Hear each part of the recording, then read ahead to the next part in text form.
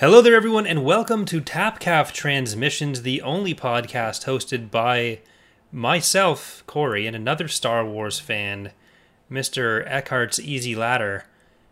And today... Easy? You're calling me easy? Well, yes. Okay.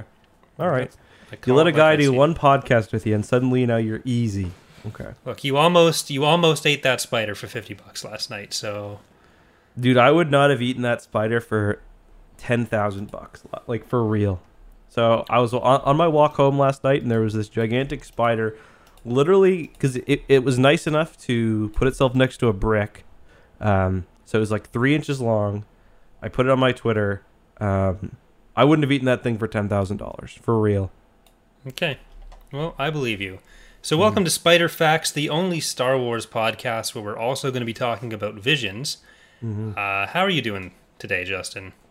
Pretty good. How about yourself, Corey? I'm good. Do you feel envisioned? That would be my E word for the day. Not easy. Did somebody envision me doing this podcast? Yeah, no one could envision Justin being on this podcast. But I feel envisioned, yeah. I feel envisioned in that respect, for sure. All right. Yeah. So that's the topic for today. We're going to be talking about all 9 episodes of Star Wars Visions. We're probably not going to do like a plot point by plot point breakdown, because I don't think there's not necessary going to be that much to talk about there. Instead, we're going to kind of give our impressions of the whole series, talk about which we like the most or which didn't work as well for us, any other interesting topics that come out throughout that, like what our favorite Tim Hortons orders are, or other bits of Canadiana. Ooh, Roll Up the Rim started, and I'm fucking fuming over here because I forgot that you don't actually roll up a physical rim anymore, and they're so greasy about it. You got to do it on the app, right? But you can't scan a code after you buy it. You've got to actually order the food or the drink on the app to roll up the rim. So it's garbo. Huh. It's full garbo. That's interesting. Yeah, it's trash. It makes me mad. One of my cousins, she's super into Roll Up the Rim, and I think she's going to be crushed. I think she thinks she's going to win a lot of money with it, but yeah, I'll have to see how she's doing after this, because that's going to be bad news for her. Well, they did it like this last year as well, so she will hopefully... Okay. She's hopefully woke to the shenanigans of Tim Hortons.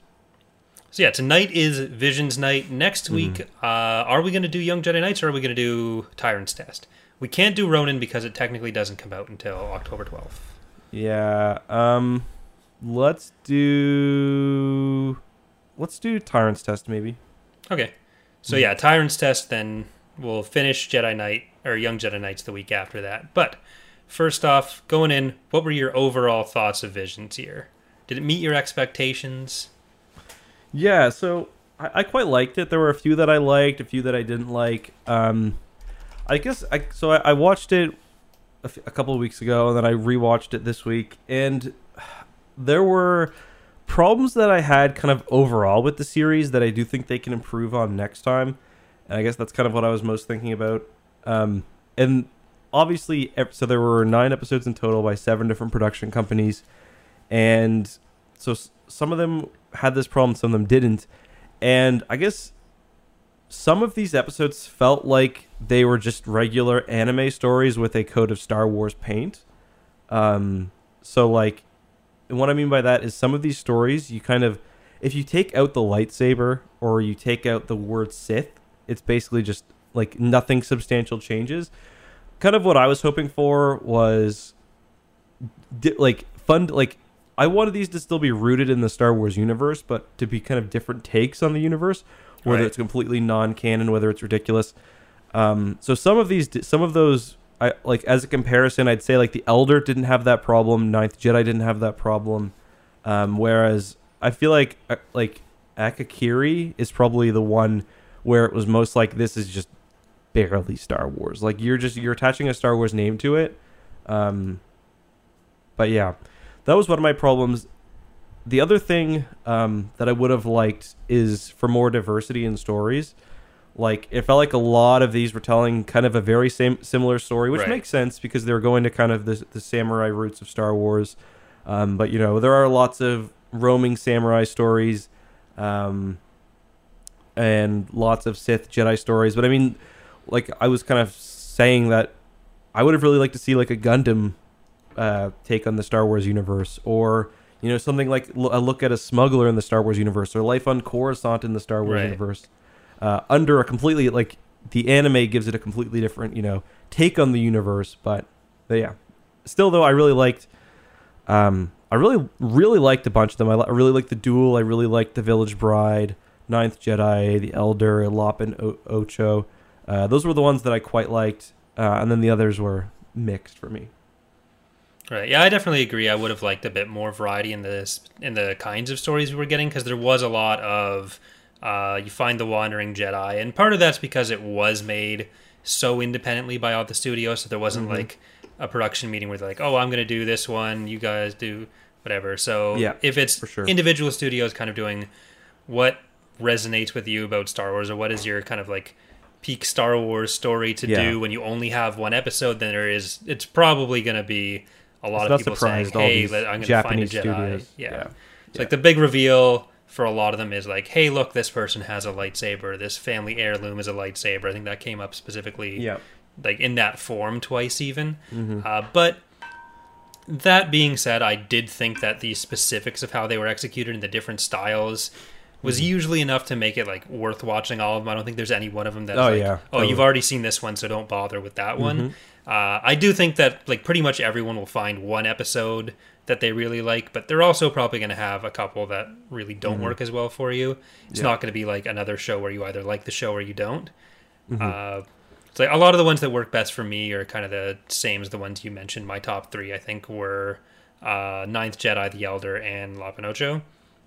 I was really expecting to love the twins. That was kind of the one that was farthest away from my expectations. Yep, me too. And there are some like Tatooine Rhapsody that I didn't really expect to enjoy as much. I probably didn't enjoy as much. But I do think that there's definitely an audience of especially younger kids who'll really like that one. So yeah, the twins was really disappointing for me too. And like I was okay with it, like kind of what I was expecting was a visual spectacle that was ridiculous and over the top, and I just feel like we didn't get that. Like I thought the animation didn't really blow me away. Like it was kind of just a lightsaber fight on top of a Star Destroyer, and like there's so many more interesting things they could have done, like had the ship cut in half and then like falling down through the planet's atmosphere, or like hurling portions of the ship together, but it just felt like a little too messy to really be interesting, I guess.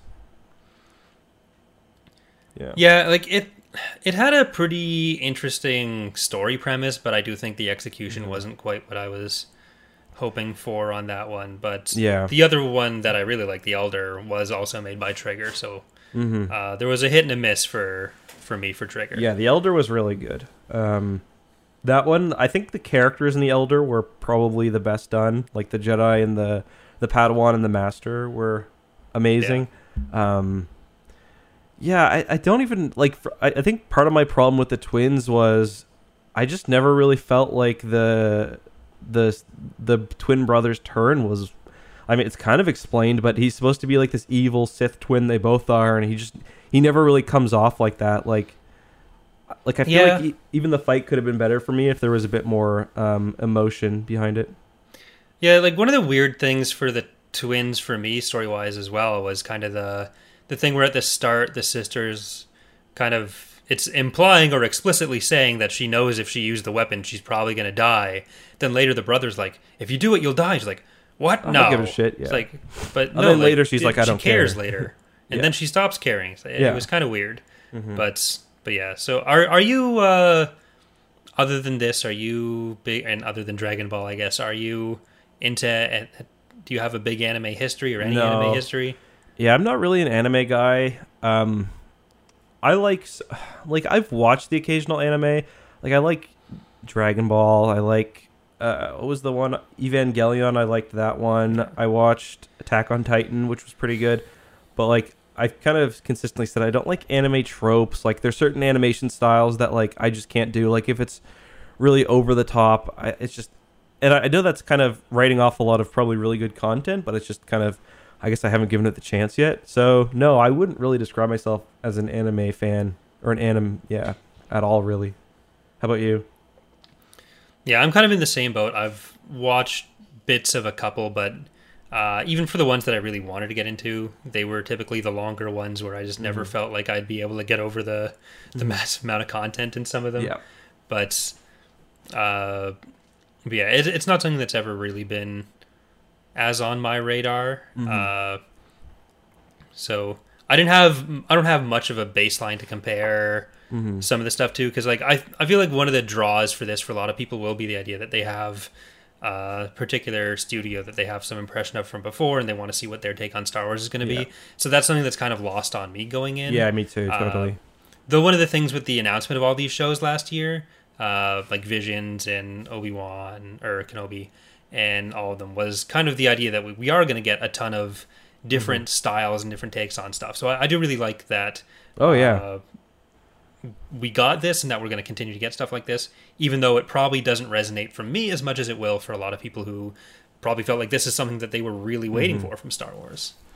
Yeah, I suspect we'll probably get a Visions 2 or something similar, because I think fan reaction has been pretty good. Like, I saw it kind of blow up on Twitter a little bit, and it's also really good cross-promotion between, like, these studios and Star Wars. Like, I checked the anime subreddit just to kind of see, like, how anime fans were reacting, and the reaction seemed really positive. There were a bunch of people who had never seen Star Wars before, and on the other hand, I talked to, like, Alex, Star Wars Explained, and he said he went back, of course he's a keener, and, like, watched a bunch of, like, Studio Trigger stuff, and so yeah, I thought that was pretty cool. But maybe we should talk about, like, I think we all kind of identified a few kind of key ones, but let's just kind of maybe briefly give our thoughts on all of them and kind of talk about the ones that we really liked a bit more. But first, just to set up a bit, before we go too much into any of it, for anyone who's like not been following this super close or may not have seen it yet, so these are all 9 individual stories that aren't set up to connect to any other part of any Star Wars canon. So they're all some feel a bit more grounded in the Star Wars universe. Others are more varied takes on it, so like less of galactic history is implied to have happened, even if there's some background of like, oh, this is set in the Empire, this is set a few hundred years after. So you can watch any individual one without the context of the others or without the context of any other Star Wars, and it'll make sense. There's the Don't worry about the lore. the only semi exception to that is this first one, The Duel, which has a tie-in novel coming out next month. So there's that. But other than that, there isn't, like, you don't need to watch them in order. You don't need to know what happened or anything else to understand them. But yeah. Yeah, and you know, there are still people, like, arguing on Reddit. I saw today, like, so is this canon or not? Like, we just saw 2 Sith twins fighting on top of a Star Destroyer. Like, no, it's not canon. And there's been a lot of other things like, oh, this is how I fit them in and where they go for me. And you can do it if you do. It's like, seems like you're putting a lot of effort into that. It doesn't need to really be done. Yeah. So, should we kind of talk about them in order then? Sure. Okay, so first up we have The Duel. This one I said was my favorite. You were a little less hot on this one from what I remember, Corey? Yeah, this is one that, like, I didn't dislike this one, but it doesn't crack the top for me. I feel like this is going to end up being one of the favorites more broadly, but it didn't quite do it for me as much. That's totally fair. I think this will probably end up being the favorite. This and Ninth Jedi. Yeah. Which is kind of funny because this one has some of the problems that I talked about earlier, where it's not really. Well, it's not a problem, but it's not like it doesn't really integrate Star Wars in as meaningful of a way as it could have, I think. Where it's like it's a samurai story, and it obviously, that connects deeply with the roots of Star Wars. But for me, it was just the animation of this was, like, incredible. Yeah. And I thought it was really clever how they, like, integrated the, like, different Star Wars aliens and the robots into, like, armor and stuff. And this one for me, I guess, mostly visual spectacle was just really cool. Yeah, I definitely get that. Like, again, I did really enjoy it, just not quite as much as some of the other ones. The lightsaber that the villain has in this umbrella, one was, that was pretty something. wild.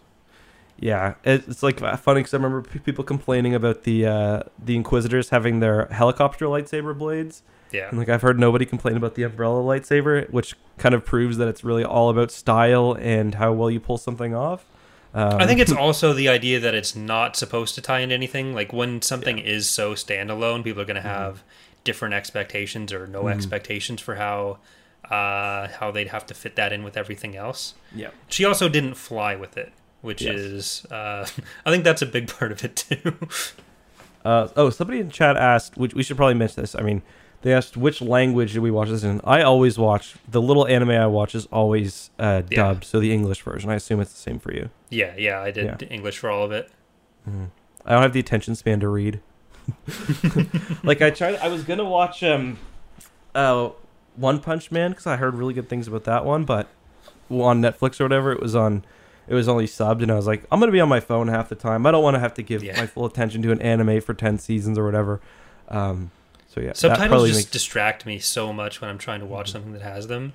Like even just I've been watching Dragon Ball on Funimation, and the subtitles automatically turn on for that, and I just keep looking at the subtitles instead of just actually watching the show.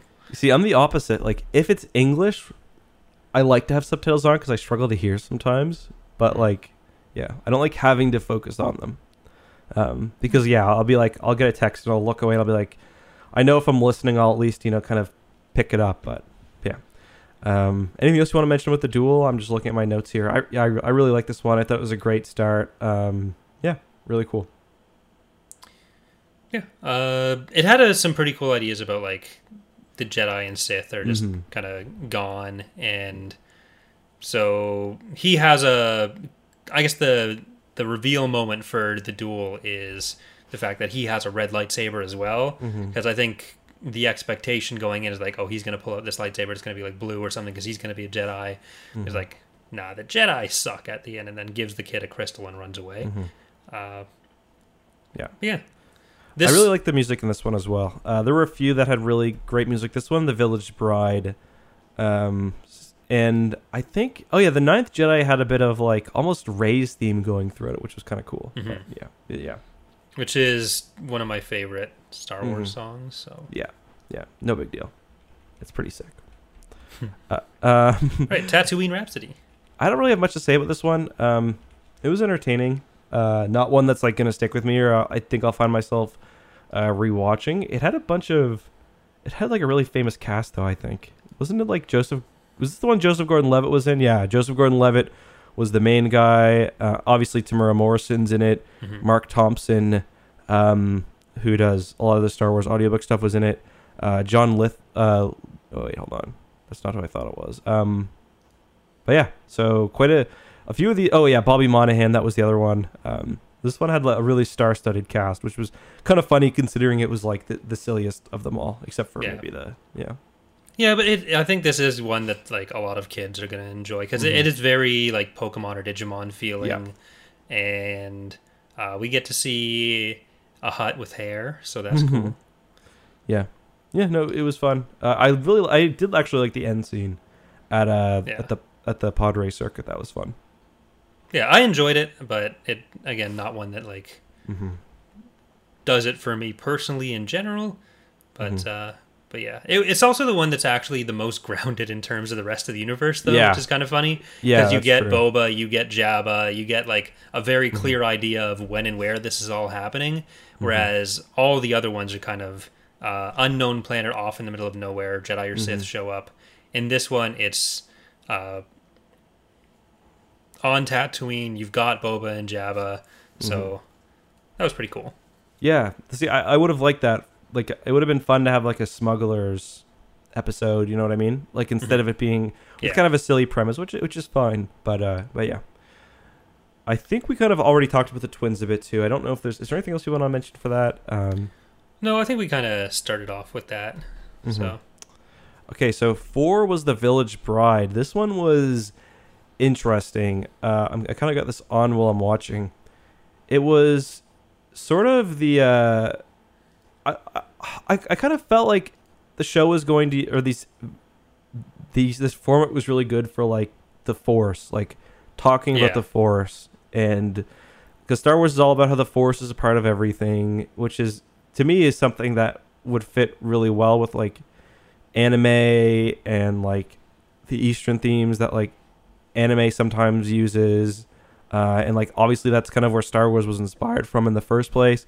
So I was kind of expecting more of that throughout. And I like that this episode kind of slowed down. Like we get to see kind of the bride and her husband. I don't think they actually get named. The bride and the husband kind of interacting with the planet and their history, and then the kind of nameless Jedi kind of considering her pledge and eventually choosing to stand up and protect them at the end. Yeah, it's probably the one with like the fewest clear Star Wars elements visually for a large part of it.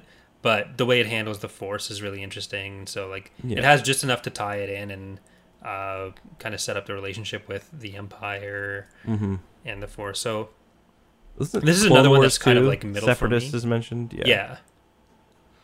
Well, I think isn't this one like during the Clone Wars? Because it is it's the Separatists, not the Empire. I think it's bandits moved into an old Separatist base. Yeah. But I'm not sure. So I think it was right after the Clone Wars, but yeah. Kind of the idea. Yeah, so we get our CIS Remnant episode. And we do even see some battle droids, which was cool. Yeah.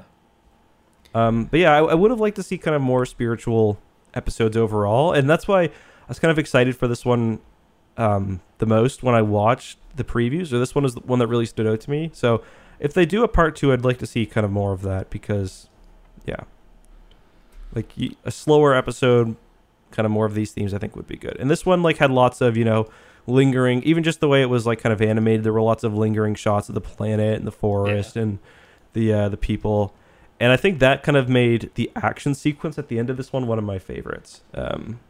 Because there is kind of high tension. You think the sister is going to be shot, and then the Jedi, of course, steps in and saves them.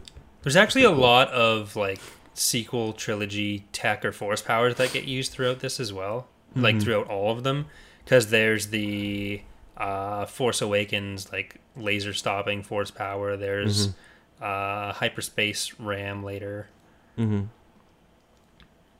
Yeah, no, you're right. So what do you think was her deal? Like, so it seems like she's breaking her vow by stepping in and protecting. Is that like, what do you think the deal is there? Because she cuts off her lock of hair, and she kind of steps in and protects the people. What do you think is going on there? She takes her mask off as well. I'm not sure. Like it seems to almost have a similar take on what's going on with Jedi and Force users as Ronin does, but a little bit like closer to the moment that would have happened, where it all kind of just falls apart and like the Jedi aren't the Jedi anymore. The Sith aren't really the Sith.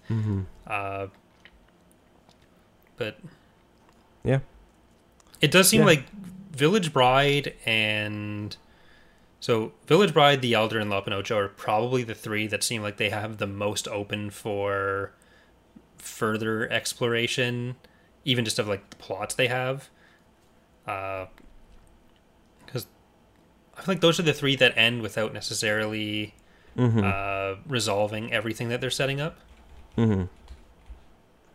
Yeah, no, I agree. Yeah. Oh, so you said this one was kind of middle of the road for you still, though? Yeah. Yeah. Well, like there's kind of top 3, middle 3, bottom 3, so it's not kind of like, that's basically what it ended up being for me, at least.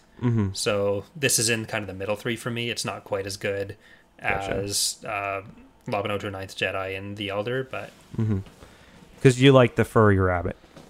I did like the furry rabbit. That was the only thing that I liked about La Pinocha. It has nothing to do with the story or the animation. It's just the furry rabbit. Yeah, you were really into the original Space Jam as well. Should we move on then? Because number 5 is The Ninth Jedi, which is, I think, probably been the most talked about one, at least from what I've seen. So do you kind of want to give a breakdown of what this episode's about? So this is about a ninth Jedi. So there's Jedi, but then she ends up being the ninth one, which means that there were 8 prior Jedi. But there is a call put out by I forget the guy's name, but his name is you've got it open one. Yeah, just a second. But there's a call put Juro. out. Yeah, Margrave. So he puts out a call that's supposed to bring all these Jedi together, and it's setting him up as this evil guy. And so there's this congregation of all these people who've been called by the Force. He's promising to give them lightsabers. Yeah. Yeah. And it turns out that those were actually evil Sith, and they were coming to kill all the Jedi that would have come to that, and Margrave's actually the good guy. So really turns everything on its head there. I don't think Margrave is like necessarily bad early on. It's more like everyone kind of suspects there's something more going on. Yeah, well, he's in the big dark armor. So in Star Wars terms, he was kind of he had all the visual cues of a villain. Yeah. Whereas everyone else was visually set up to be more Jedi-y. But then we have the main character who was, I thought, originally voiced by the person who did Kari in Digimon, but it's not the case. She just sounds a lot like it. Damn. Well, that's what I spent most of my time watching, trying to figure out. Who from Digimon made it into Star Wars? No, just whether that specific one was her, because it sounded so much like it to me. But yeah, this one was cool. I like, just right off the bat, I really like the idea that like the lightsabers are gone in this planet. Yeah. It's like there doesn't even seem to be that many kyber crystals left. They've got this kind of unique setup where these like giant slings on the planet's surface are like yanking asteroids down, which I thought was really cool. Yeah. There's a nice shot of them all, kind of the slings. But it kind of takes the canon element of like red kyber crystals or a kyber crystal you've made bleed to a different level, where the color of your lightsaber is actually a reflection of your connection to the Force. So if you're evil holding a lightsaber, that lightsaber is going to be red. If you're not, then it'll be another color. And we actually see one of the Sith heel turn or face turn because his lightsaber goes from red to blue or green and then starts fighting alongside our heroes. So at the start, like, because the Ninth Jedi has her lightsaber and it's like a black beam, and she thinks that it's just because her connection to the Force isn't strong enough. But yeah, I thought that was an interesting take. Not something that I'd really want in like the main universe, but no, I think it was a cool take for what the episode was doing. Yeah, I wasn't even a really huge fan of the idea of lightsaber bleeding, to be honest. That was a bit cheesy for me. I kind of just like it that like the Sith are so extra, like they have the red lightsabers because, like, you know, that's what some book told them to do. I really liked it with this episode too, how there's kind of the double protagonist. There is the Ninth Jedi, then there's the Jedi on the station. I forget what his name is. It's something really, isn't it something really basic? Like, what is it? It's just like his name is just like Joe or something. Yeah, that I think it is. It's something like that. But yeah, I really like how we're sort of following them, and it all comes together at the end. And I've got to say, the battle at the end was actually really well animated and really brutal. Yeah. Ethan. It's Ethan. That's his name. His name is Ethan. Yeah. So it's like I'm looking at the names. It's like La Cara, Margrave, Juro, Rodin, Nizo, Haman, Henjin, Ethan.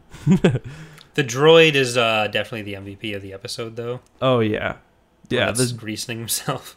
Yeah, and he's like drinking tea. It was awesome. Like that was the stuff. Like, yeah. Did you find one of the Jedi Masters kind of looked like a Pokemon though? Like there was one that had like big red eyebrows, and I was like, that looks like Entei or something. Like that looks like Entei's like pre-evolved form. Right. I don't know. We'll have to pay attention to the next Pokemon releases and see if he shows up. But but yeah, the fight at the end of this one was really cool. And yeah, it was nice that it was, you know, not just one lone Sith or one lone Jedi. It was like, this is kind of like a big confrontation between good and evil. We get the backstory in the end. By the way, for those who are confused, what happened in this episode is it turns out that he wasn't actually trying to lure Jedi there. He was trying to lure Jedi hunters there, Jedi Sith, which is why, Jedi hunters, i.e. Sith, which is why at the end there's this big kind of brawl. That's kind of awesome. Yeah. Yeah. What's the next one? Let me just 2B1, T0B1. This one was cute, but like, I don't know. I would have preferred if this one stayed more of him dreaming rather than like how it turned out. But I don't really have much I want to say about this one. Yeah, this is another one that I was watching thinking, oh, this will be another good one for kids. But then towards the end, it gets super dark for a while. Like the droid gets destroyed and then shit really goes down. So maybe it's not going to be quite as Astro Boy for kids, but it's... I like this one more than I'd expected to. It was kind of emotional, especially when like it starts raining and whatever. Yeah, it's like a kind of Pinocchio Astro Boy take on Star Wars. Some Rogue One thrown in there. Yeah. Is no, this isn't. It's Akakiri that has the B-wing. That's been the talk of the town. Yeah, right? yeah. We'll get to that. Yeah, I don't think there was. Oh yeah, there's like a Skyhopper in that one, right? But other than that, not really much. There was actually less on the... I was kind of hoping as kind of a secondary thing to get a few more just spaceship designs or station designs or something. And we kind of got that in Ninth Jedi, but everywhere else it was... we got a Z95, we got a B-wing, Z95. and we got very... Well, I guess there's the double Star Destroyers, but not a huge amount on the ship side other than that. Yeah, that kind of reminds me of like one thing that like an example of something that could have fit well into this kind of like something that I would like to see if they do a Visions 2 would be like, imagine we had never gotten the original 2003 Clone Wars. Like I'm just thinking of like the Mace Windu short from that on Dantooine. Like that's something that like I would like to see in a Visions. Like it's still firmly within universe. Not every episode, but like it's still firmly within universe. It's not necessarily something canon, and in that case, it's the art and like the kind of presentation of it that's so different. Like I think if they do a Visions 2, I like this and it's good, but for Visions 2, I'd like to see more that's kind of firmly set within universe, but with the presentation being different or the animation style or like the specific story. We kind of already got that with the animated versions of canon stories, right? Because they were doing that for a while. So I don't know if that would have been quite... Even those were kind of like, those were like 2 minutes long, and like they basically kept exactly to like the story, you know what I mean? Yeah. Whereas like the like I kind of see all of the 2003 Clone Wars as basically like a what if kind of. I know it's supposed to be canon, but like especially with like that Dantooine or like even the Battle of Coruscant, it's just so ridiculous. But I do see what you mean as well. Yeah, I wouldn't mind getting what you're asking for there. Like that would be, as someone who's like most interested in Star Wars as a continuous universe, then obviously that'd be the kind of thing that I like the most. But I don't think we'll get it going more in that direction if we get a Visions 2. No, I don't think so either. I think maybe the most, as far as continuity, that might happen with a potential Vision Series 2 is maybe we'll get like a sequel to one or two of these. But I think even then it'd be more of a one-off stories that are I'm curious to see what the Ronin book is like, because just kind of how deep they go into that universe, like if it's more of just a story or if it's a more kind of breakdown of that sort of that Star Wars universe, or what exactly happens. Because I think it is going to be like a direct continuation of that, following what he I thought it was a after prequel that. for some reason. Okay, interesting. Okay, maybe it is before. But I think it is like directly tied into that in some way. Let me just check what it says, so I'm not speaking out of my ass. So, do you think there will be a second series of Visions, or do you think we're? I think there will be, yeah. Because I read something today. I'll just see if I can pull up the post where, like, I don't know if it was an insider or an official. Yeah, so somebody said Lucasfilm is interested in doing more non-canon content like Star Wars Visions. So that was an insider exclusive. Like that could mean basically nothing. Or no, this is actually a quote. So yeah, they do seem to be. Here, let me just see if I can read the entire quote. So I'm not, again, just speaking out of my ass.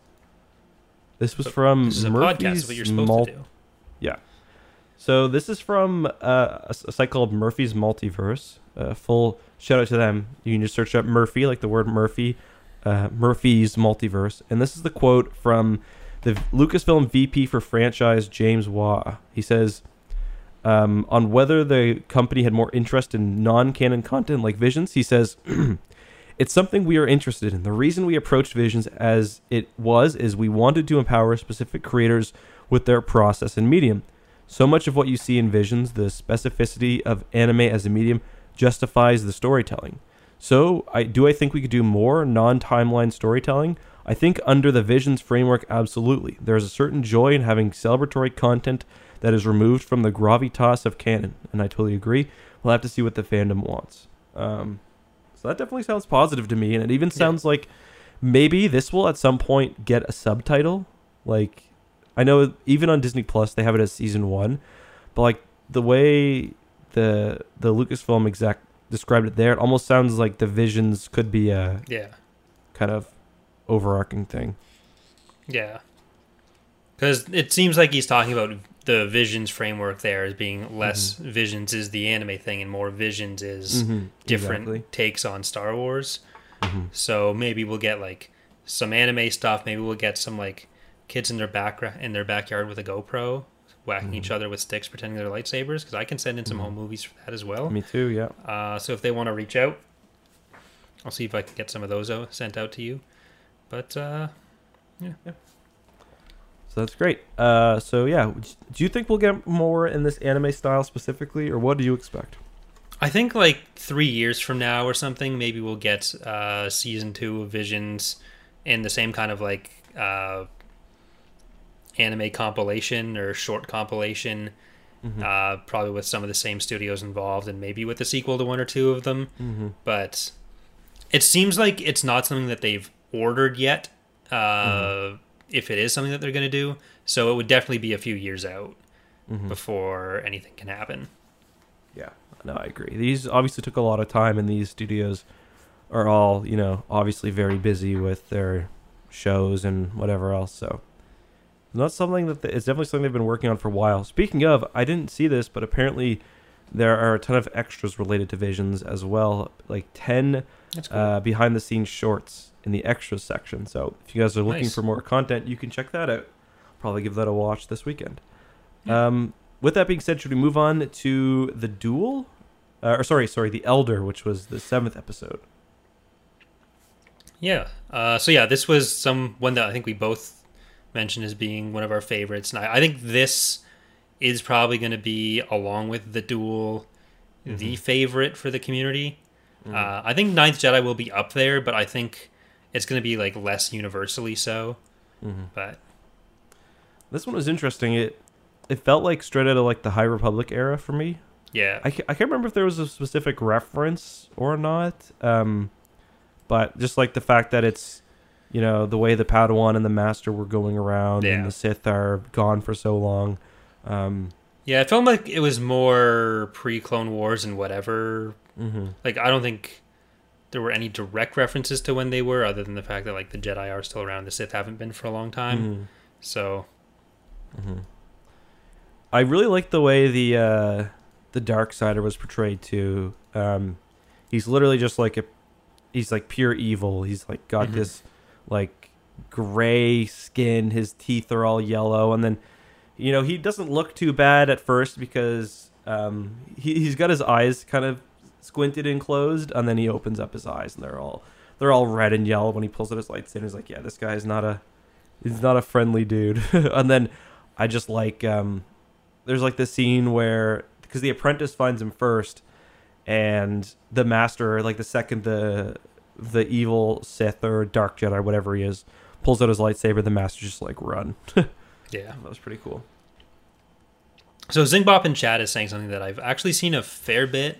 A few people make this comparison between the Elder and the Jedi Apprentice books, like Obi-Wan and Qui-Gon. Yeah, I can totally see that. There's definitely a lot of that. And the trope of like the Padawan trying to seek out the evil dude to fight and it's not a good idea. then it's just way too much. Yeah. Yeah. I do kind of like too how it starts off. He's like, the Sith is kind of, I don't think he's a Sith by the time they fight him. He kind of describes maybe being a Sith in the past, which is kind of interesting. Talks about like wishing he could fight the Master when he was younger, when he was in his prime. Yeah, I like that. But it's kind of interesting how they kind of first discover him because he's like hunting animals or something, I think, which is interesting because to me that's like, that's like a lot of, fairy tales or like stories where the beast is kind of first discovered because he's killing a bunch of wildlife up in the mountains or something. And then the samurai or the hunter or the hero or whoever has to go fight him and then finds out it's, of course, some great enemy, which was well done in this, I thought. Yeah. And I actually really liked this probably had my favorite characterization or at least relationship between the Master and the apprentice. Like, I was pretty bummed when it looked like Dan, who's the apprentice, was killed. Thankfully, he pulls through. But these are the characters that I would like to see do more. But they're also like the only characters that actually get focused on for their own sake, except for maybe some in the Village Bride. Because a lot of everyone else doesn't really get that much. Tatooine Rhapsody has a lot of that too, but there are a lot of the other episodes where even La Pinocho, which we're going to talk about next, where the characters don't really do much themselves. You don't really get a sense for who they are individually. It's more what they're doing for the plot. Yeah, no, I totally agree. One other thing I liked about the Elder is a lot of this was about like kind of the Master being past his prime and like right. I mean it's a pretty common theme in stories with a Master and Apprentice, but basically like I'm only getting weaker and you're getting stronger. So, but in the end, still the Master kicked the Elder's ass pretty easily. Yeah. Like there's one part he starts off with these two kind of like katana lightsabers, and then the Master just grabs one and chops it in half, which was kind of fun. But this definitely felt like a kind of one out of many stories out of these pair. So I definitely like to see more of them. And I honestly wouldn't even mind if, like, they talked about how Star Wars could draw from these stories into canon if they wanted to. I think it'd be kind of cool to see these guys brought into the High Republic. Not necessarily the story, but not necessary, but could be fun. Yeah. We get the weird winking with the kids behind the shed. Oh, yeah, his little friends. Yeah, when they just get to the planet. That's how you establish a rapport with the locals. That's what I remember first day of elementary school. You look to the kids behind the dumpster, and if they wink at you, you know you're good. Yeah. And that's how you know if there's going to be a few more weeks of winter as well. Yeah. Wiart and Willie's just going to give you the wink or not. In Canada, yeah. It's like, does his eyelashes stay stuck together? No? Okay, summer is almost here. All right. So do you want to move on to La Pinocho and Akakiri? Yeah. I don't think I'm going to have really anything to say about Akakiri, to be honest. Me neither. La Pinocho was by far the most surprising thing of this entire season for me. I really like this one. Like the entire theme. The theme of this was pretty Star Wars too, about like kind of tradition versus progress, or to like what extent you sacrifice tradition for progress. The idea is they've got this. Sorry? I was just going to say, and like the reason that some of these planets would join the Empire, but I think that's... Totally. So there's this planet called Tau, and it's this very beautiful planet. I love the... every shot of this planet is really nice. So it starts off with this Star Destroyer, and even from space, like they do a really good job with world building. There are a bunch of these islands. They're connected by these huge bridges. The animation in this episode is really beautiful. And then they've got what kind of looks like inspired by like, I don't know, what you'd see in an anime, like a Japanese city in an anime, just like these terrace buildings, and just this really beautiful nature, all of these hills and stuff. But then the Empire comes, and of course they are slowly industrializing and making people slaves and just ruining the city and its environment and everything else. Yeah, like coming in, I didn't think this was going to be one that I liked very much, and like I kind of ever since the announcement thought it was going to be the one that was just thrown in because someone wanted to get their weird bunny character in. It's like, okay, that's going to be that was for me too. Strange, but then like as soon as you get the opening shots, like okay, this looks fantastic. Then the way they use the way that Lop actually fits into that society, they explain that a bit. They explain what the Empire is doing there, and kind of Ocho's turn from like trying to help Lopt into kind of like giving everything up for the Empire because she thinks they need that to progress at all. Yeah, one thing I really like, this is kind of a little off topic, but I mean not really. One thing I really like too is this one was kind of very grounded like visually in Star Wars as well. There were a lot of Star Wars aliens in every shot, and also ships. Like, I didn't really notice this as much the first time I watched it, but like, if you look, Star Destroyers like, everywhere, like the docking places. But there's also like Gazantes. I noticed a couple of Gazantes. There's some of the ships. The lander from Rogue One. I forget what it's called. The cargo hauler. She flies away at the end, I think, in a Raider Corvette. So lots of really cool stuff like that, especially in just like the background, which for me really helped. Yeah. Or I really enjoyed it anyway. Not every episode had to be like that, but I'm glad we kind of got one that was. Yeah, it ended up being a lot more connected and a lot more applicable to other themes in Star Wars that we see than I kind of expected, along with like historical parallels. Yeah, and of course the kind of greatest or one of the biggest themes of Star Wars is family, and even in the sequel trilogy, I mean, even throughout, kind of adopted family versus biological family. And the big thing in this is the ancestral lightsaber ends up being passed to Locke, who is the bunny girl, who she starts her life as a thief. She tries to steal from this family, even though she's just trying to eat. And eventually she's adopted by them. And then I think it's like a 15-year gap or 10-year gap. She ends up getting the lightsaber from her father. And by that point, it's like there's no question they're family. It's just, I really like that part. Yeah.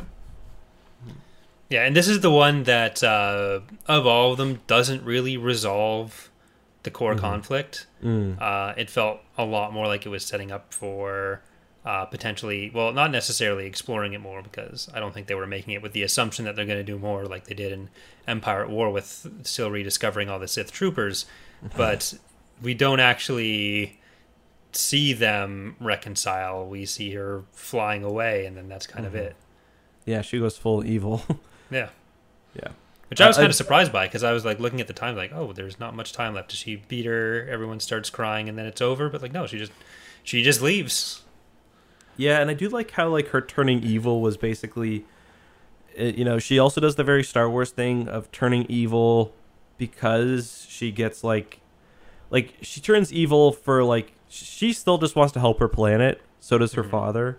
She believes that the Empire will help the planet industrialize and, you know, bring it into the future. The father believes that you know, the planet's, you know, environment has to be protected, its tradition. And of course she ends up going a little too far and siding with the Empire, and everything kind of just spirals out of control, which is spiraling out of control is like the Star Wars way you turn evil. It's like very few characters that are like, you know, interesting are just evil for evil's sake, unless it's the Emperor. Yeah, Star Wars just has like a flip you switch, though. You either end up on the light side or the dark side, and if you end up on the light side, all your reasons for doing everything are good. If you end up on the dark side, all the reasons for doing everything are bad. And if you just go back, it doesn't actually change the fact that like, you don't need to like re-examine your baseline assumptions on the world. You just need to use the other side of the Force. That's right. Yeah, this was a really good one, though. The fight at the end was fun. Poor dad gets his other eye cut out, and the that cute little droid, which had the picture of them as kids, gets destroyed as well. Yeah, so that was sad. Yeah, that was sad. Don't kill droids in Star Wars. That's just... I went through it with K2, and then we have to go through it here like twice. It's not good. We didn't go through it at least with the R2 in in the duel, which I was a fan of because I really liked him. He was fun. Yeah. Although he does get kind of disabled, and I liked when Ronan was like, have him fixed by the time this kettle boils. It was like, that was pretty funny. Yeah. Anything else you want to mention about La Pinocho? No, I think that's my main thoughts on it. Yeah, and we kind of touched on Akakiri a bit. This one might have been the worst for me. I feel like I need to rewatch all of them. I've only watched all of them once, but Akakiri is the one that I think I need to give a better shot to, because I ended up like not paying the most attention to it. So it does kind of have the unfortunate bit of being at the end of them. I wasn't binging them though. Oh, you weren't? Okay. No, I went back to watch it on its own, but then I still kind of tuned out of it. And I don't think that's its fault necessarily. I'm going to go back and watch it while just watching it. So, okay, fair enough. I don't feel qualified to say really anything about it. Mm-hmm. Like I watched all of it and I caught like the broad strokes of it, but I feel like it'd be unfair of me to give too much of an opinion on it. The big thing for this episode, though, was that our friend E.C. Henry, right. he did a redesign of the B-wing, making it for the Resistance from the Star Wars sequels, and this episode used it. Yep. It's not traced, but it is the ship. So that was interesting. I'm probably gonna ask him how he feels about that, but yeah, I was surprised, I guess. Yeah, it's clearly not traced like the stuff we saw with a lot of the Marvel comics before. It seems more like when they were looking for whatever references to use as like when they were drawing their B-wing, because like it's the major design elements that are the same, like comparing their B-wing to like actual B-wings. It seems like they found E.C. Henry's video or something, his model, and designed theirs while looking at that one. Mm-hmm. Yeah, I mean it's not great. I mean, it's not. I don't know. I don't think there's anything wrong with that, frankly. I don't know. Yeah, I guess it's one thing if they're tracing or using the art directly, but when you're making your fan works based on an existing universe, especially a variant of an existing design, the idea that some of that would seep its way back into the universe, I don't think you can reasonably be mad about that. Yeah, it's just I do agree. This is what he said. This is what E.C. Henry said about it. And he didn't say this with a positive or a negative slant. This is his kind of statement. He said virtually every unique design element is preserved, including the paint job. Which, yeah, I mean,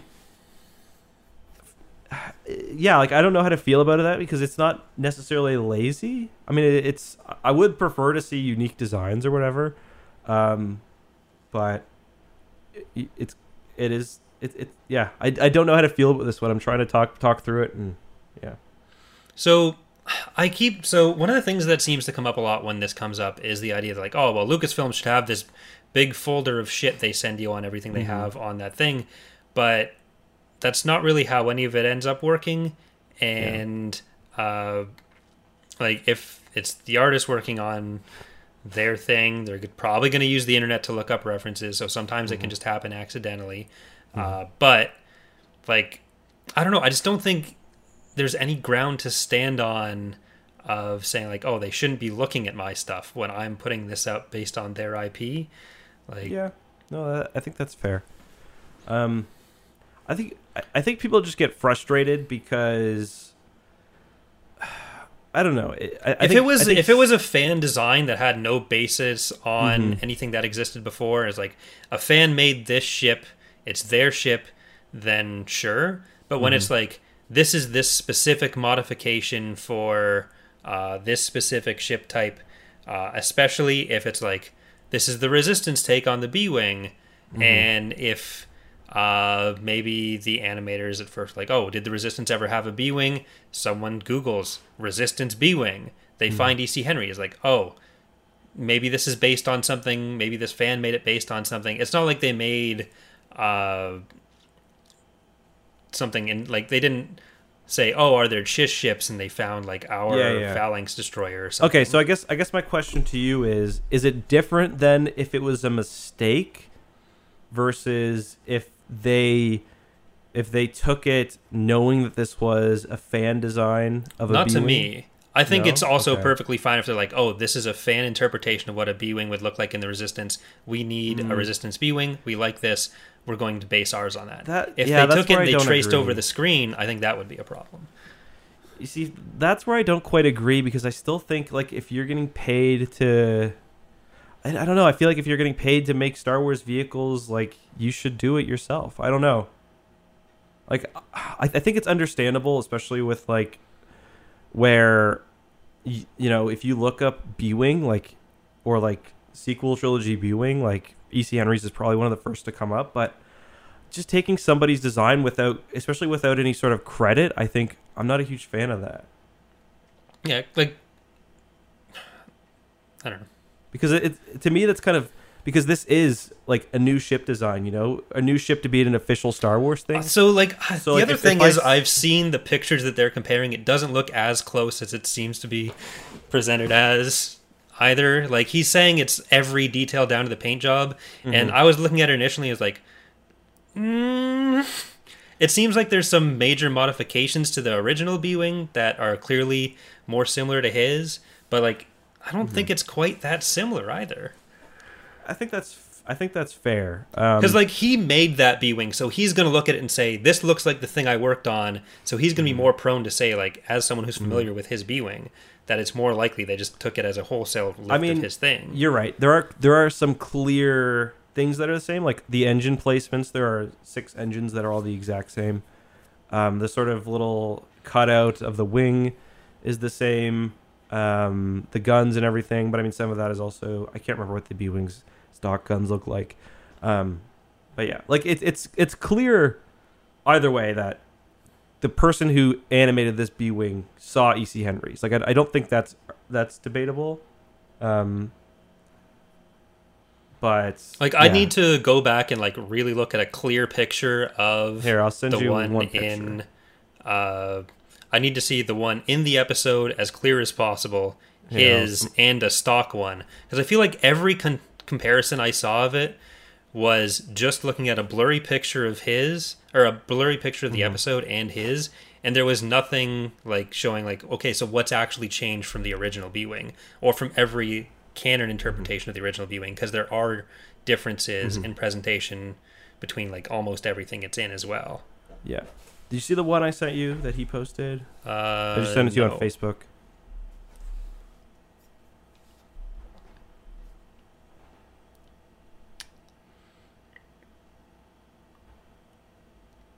Yeah. Yeah. Like, I don't think the color schemes, like, because No.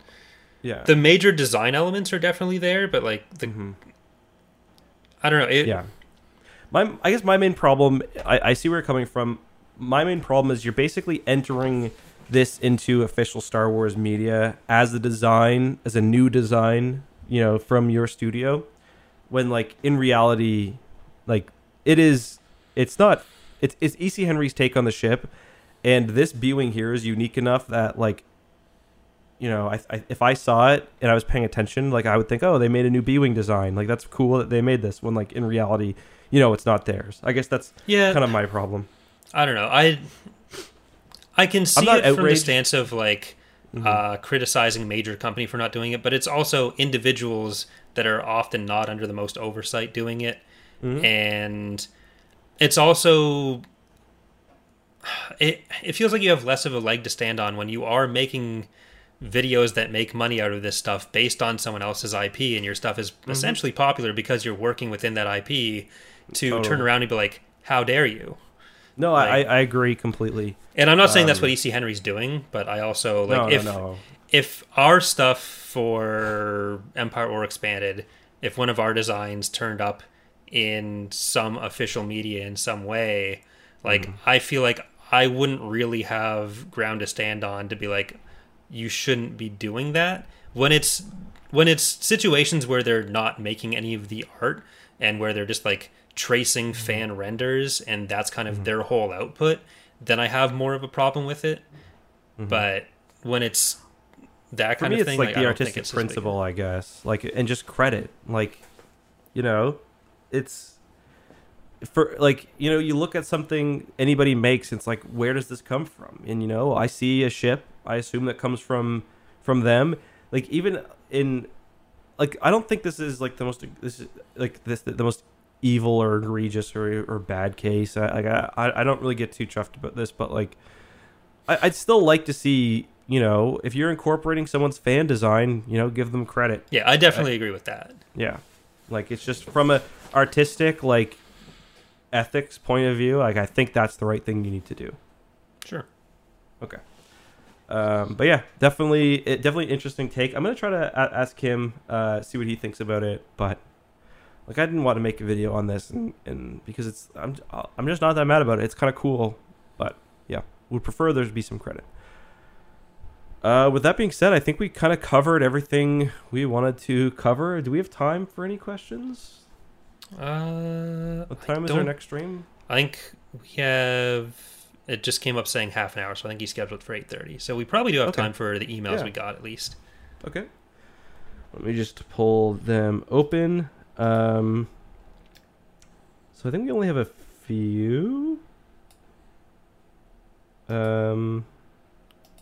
So Justin, I think we covered most of his. Did we answer Justin questions last week? I don't think so, actually. Which one? No, that was 2 days ago. Oh yeah, so we definitely didn't. What's the last question we covered? I think Seamus's is the last one we didn't cover, maybe. Yeah, that was right after the podcast, I think, or during. Maybe I'll star that and I'll save it for next time because it's kind of off topic. Yeah, that'll fit a little bit more into being back talking about the books. Yeah. Maybe I'll do that for Justin's as well because it's also kind of off topic.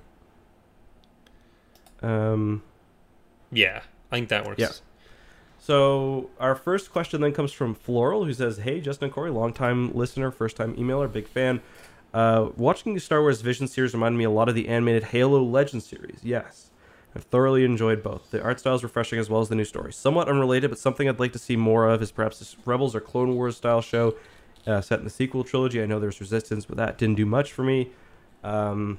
Something I think Clone Wars and Rebels did was flesh out the overall story a bit more without directly affecting what happened in the respective trilogies. I think if a series was set in a sequel trilogy, it could do a lot in terms of creating new characters that fans can get behind and enjoy, as well as providing a bit more context to the mess that the sequel storyline was." Yeah, I agree with that. I mean, I think the Clone Wars did do quite a bit to rehabilitate the prequel's image. Yeah, what are your thoughts on that, Corey? Yeah, I definitely agree. I think we'll probably get something like that at some point, because Resistance only does it go up to Rise of Skywalker? Is it just between TLJ and Rise of Skywalker? But I think it's a bit more self-contained. So I think there's definitely room for more of that, and especially with like Bad Batch, it seems like that's a format that they want to keep going with. So maybe once Bad Batch is done, the next like Clone Wars-esque cartoon or Rebels-esque cartoon will be later on in the timeline, especially if they want to set up for something else bigger coming after the coming after Rise of Skywalker. Because there's definitely a lot of room to explore the either after that or during the First Order Resistance War to just show a lot more of what was going on there, show like the New Republic's decision to stay out of it, Leia forming the Resistance.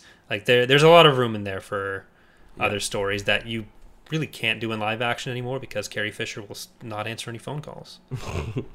Yeah, that's a great point. Have you ever seen Halo Legends before? I haven't. No. It's really good. You'd probably like it. It's got like Halo Legends is different though because some of them are at least like quasi canon. Some of them are completely kind of. Some of them are like Master Chief fighting a dinosaur. Others are like past Spartan missions. They're all really cool though. Varied animation styles, pretty much like this. Yeah, thank you very much for that question. Next up, we have Joel, I think. He says, despite not being canon, could you see some more of these stories getting mentioned in mainline Star Wars stories, like how you sometimes get Star Wars tales or even old wounds in the main chronology material? Curious to hear your thoughts. What do you think, Corey? I think, like, you kind of brought it up, but the characters in The Elder, I think, could, if, like, the High Republic writers decided they really liked them, they get worked in with a mention or something like that. I don't think the other ones are that likely, unless it's maybe like a planet name drop for Tau or that kind of thing.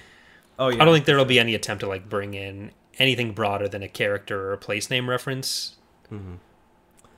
Yeah, so one thing I saw all over Twitter is like, oh, the Ninth Jedi is the official future of Star Wars. It's like, I don't know. I mean, for me, it was all like that one just felt like an alternate take on the universe. I mean, obviously, it's not actually official, but like, yeah. Shit. I don't know how long our faces were froze, but I had the Discord window minimized, so we're just sitting there for now. I was looking over. It's like, oh, I must have paused the stream, but I guess not. Yeah. Oops. Yeah. So I don't know if you end up getting the same things I do, because you're not as into the MCU, and you're not Googling MCU chronological order every day, because I'm watching it with Dana, so I get a lot of like Marvel related articles suggested on my phone, and because they're doing What If, there's a lot of stuff coming out with like different voice cast for the What If episodes compared to the live action episodes, partially because like I imagine hiring all those people would be very expensive for an animated episode. I think some are the same, some aren't. So like every day I get article like, the MCU has officially replaced Tom Holland as Spider-Man, and hear what the newest Iron Man actor has to say about how he's replacing Robert Downey. Just like, fucking hell, you grifters. So like, I've noticed that so much. Like, I just like Star Wars interest is really low right now. So it's like whether they're YouTubers or like big publications are pulling out to like get views is just like disgraceful. Like the lines are being stretched as far as they can go right now because interest is a little bit lower. Yeah. It's just every day there's a new one, because like What If is going on, which actually brings us into the next question from Austin. They asked a few questions, but we kind of answered the first ones and like pitches for potential season 2. Or he also said, how's the grease coagulating? Which I like. Well, we don't need to talk about that. So the final question from Austin there is, I doubt you're following it, but this series is a really interesting point of comparison for Marvel's What If series. These shorts blow those episodes out of the water when it comes to telling a complete story, even if some of them feel too brief. They also don't feel like they're necessarily seeking follow-ups, except for maybe The Ninth Jedi, whereas a lot of Marvel's What If seems to be opening a door to their own universe. I haven't watched much of What If. I've watched 1 or 2 episodes. Like I watched Captain Carter, which is What If Peggy took the serum instead. It's true that they're connecting to, or like they're seeming to open the door to like broader points for these stories. Part of that is just like the subject matter, Marvel being what it is. A lot of these are actually based on storylines that have happened or storylines that could happen. Because like Marvel already internally has the idea of a multiverse. So, like, I think one of them is one of the multiverses, Ultron's actually won, and there's, like, a party in a different a different universe with, like, all the Avengers, and Thanos is there with Nebula. So, like, none of these people hate each other because of some event not happening, whereas, like, which also means, like, they're not as proactive, and then Ultron walks into the party at the end and no one seems to realize that this means they're all kind of screwed. But I think that's just a difference. This shit sounds exhausting. Well, it's kind of like subtext for some of it, but like the episodes imply some of this stuff is going on, but it's mostly just like, what if Black Panther was Star-Lord instead? So like there is more of that opening up, but it is just more. I feel like that's a bit of a weakness of the MCU in a way, whereas like they found like the need to like codify the multiverse into like lore sometimes. Where, Well, like, that's less MCU and more just Marvel. Yeah. Sorry, I meant Marvel, not Okay. MCU. Whereas, like, in Star Wars, it's like, these aren't the multiverse. Like, despite what fans want, Legends isn't... They're going to go into the world between worlds and call Rey an SJW. Right. I think that's what they're saying is going to happen in the next show, right? Right. Whereas, like, I kind of like... I mean, I'm not going to lie. Like, if they bring... what's his name? What's the guy that played Peter Parker in the Tom Spider-Mans that I Holland like? or Toby. Tobey Maguire, yeah. If they bring Tobey Maguire into the new Spider-Man, I'm gonna be fucking pumped. I'll go see that because I love those movies. But like, I like that they can just make this and it's not like, big multiverse. It's just a story. Yeah. Yeah. Okay. Let me just check for any new reviews for TapCaf. Also, I posted this on Twitter last night, but it's kind of crazy, but Ricky from the Trailer Park Boys is now older than Ray was in episode 1, Ray being his father. That's not surprising. It's not, but it's just like, how it's like, oh, Obi-Wan like now is older than Obi-Wan was. It's like, yeah. I know this is how time works. I don't like it being pointed out to me. Yeah, the part I don't like about it is the fact that it does remind me that I'm going to die soon. Yeah. And like all the people that I thought of as like the big established stars forever when I was a kid that are like all these old guys are like, no, now actually the people that I thought were the young kids show stars are that old. So I will say it hit me this week when like Kelsey was talking about how Christmas isn't that far away, and I was like, wasn't Christmas like last week? I was like, wait, that was a year of my life. That's like 1/50th of my life or 1/40th of my life that I've got left. Like, I'm fucked. Yeah, it's fucking disgusting how fast shit goes. Yeah. So guys, we'll all be dead probably by the time this next episode is recorded. Unrelated reasons.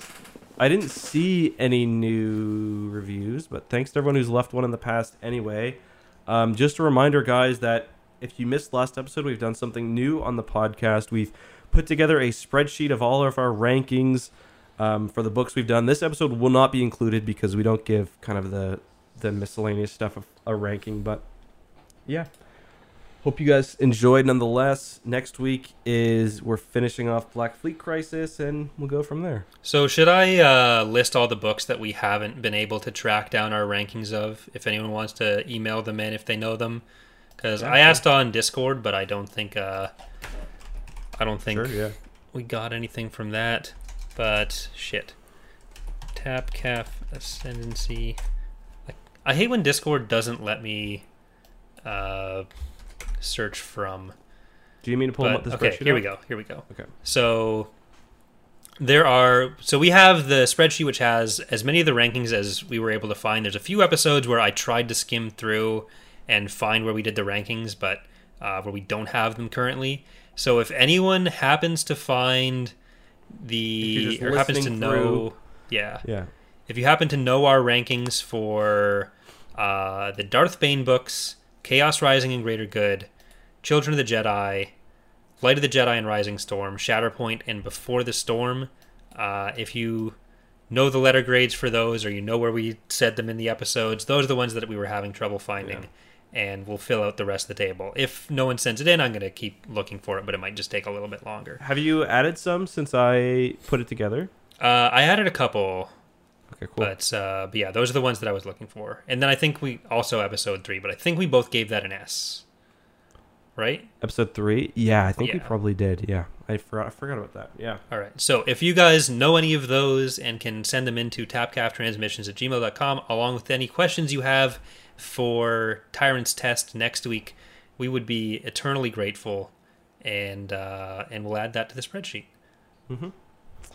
All right, everybody. I think that's it for me. Anything you want to end with, Corey, or are we good? No, I think we're still good. All right. So, guys, we will be doing our other podcast in 15 minutes over on X2. See you guys there. But until next time, keep it cheesy. What the fuck? Keep it cheesy.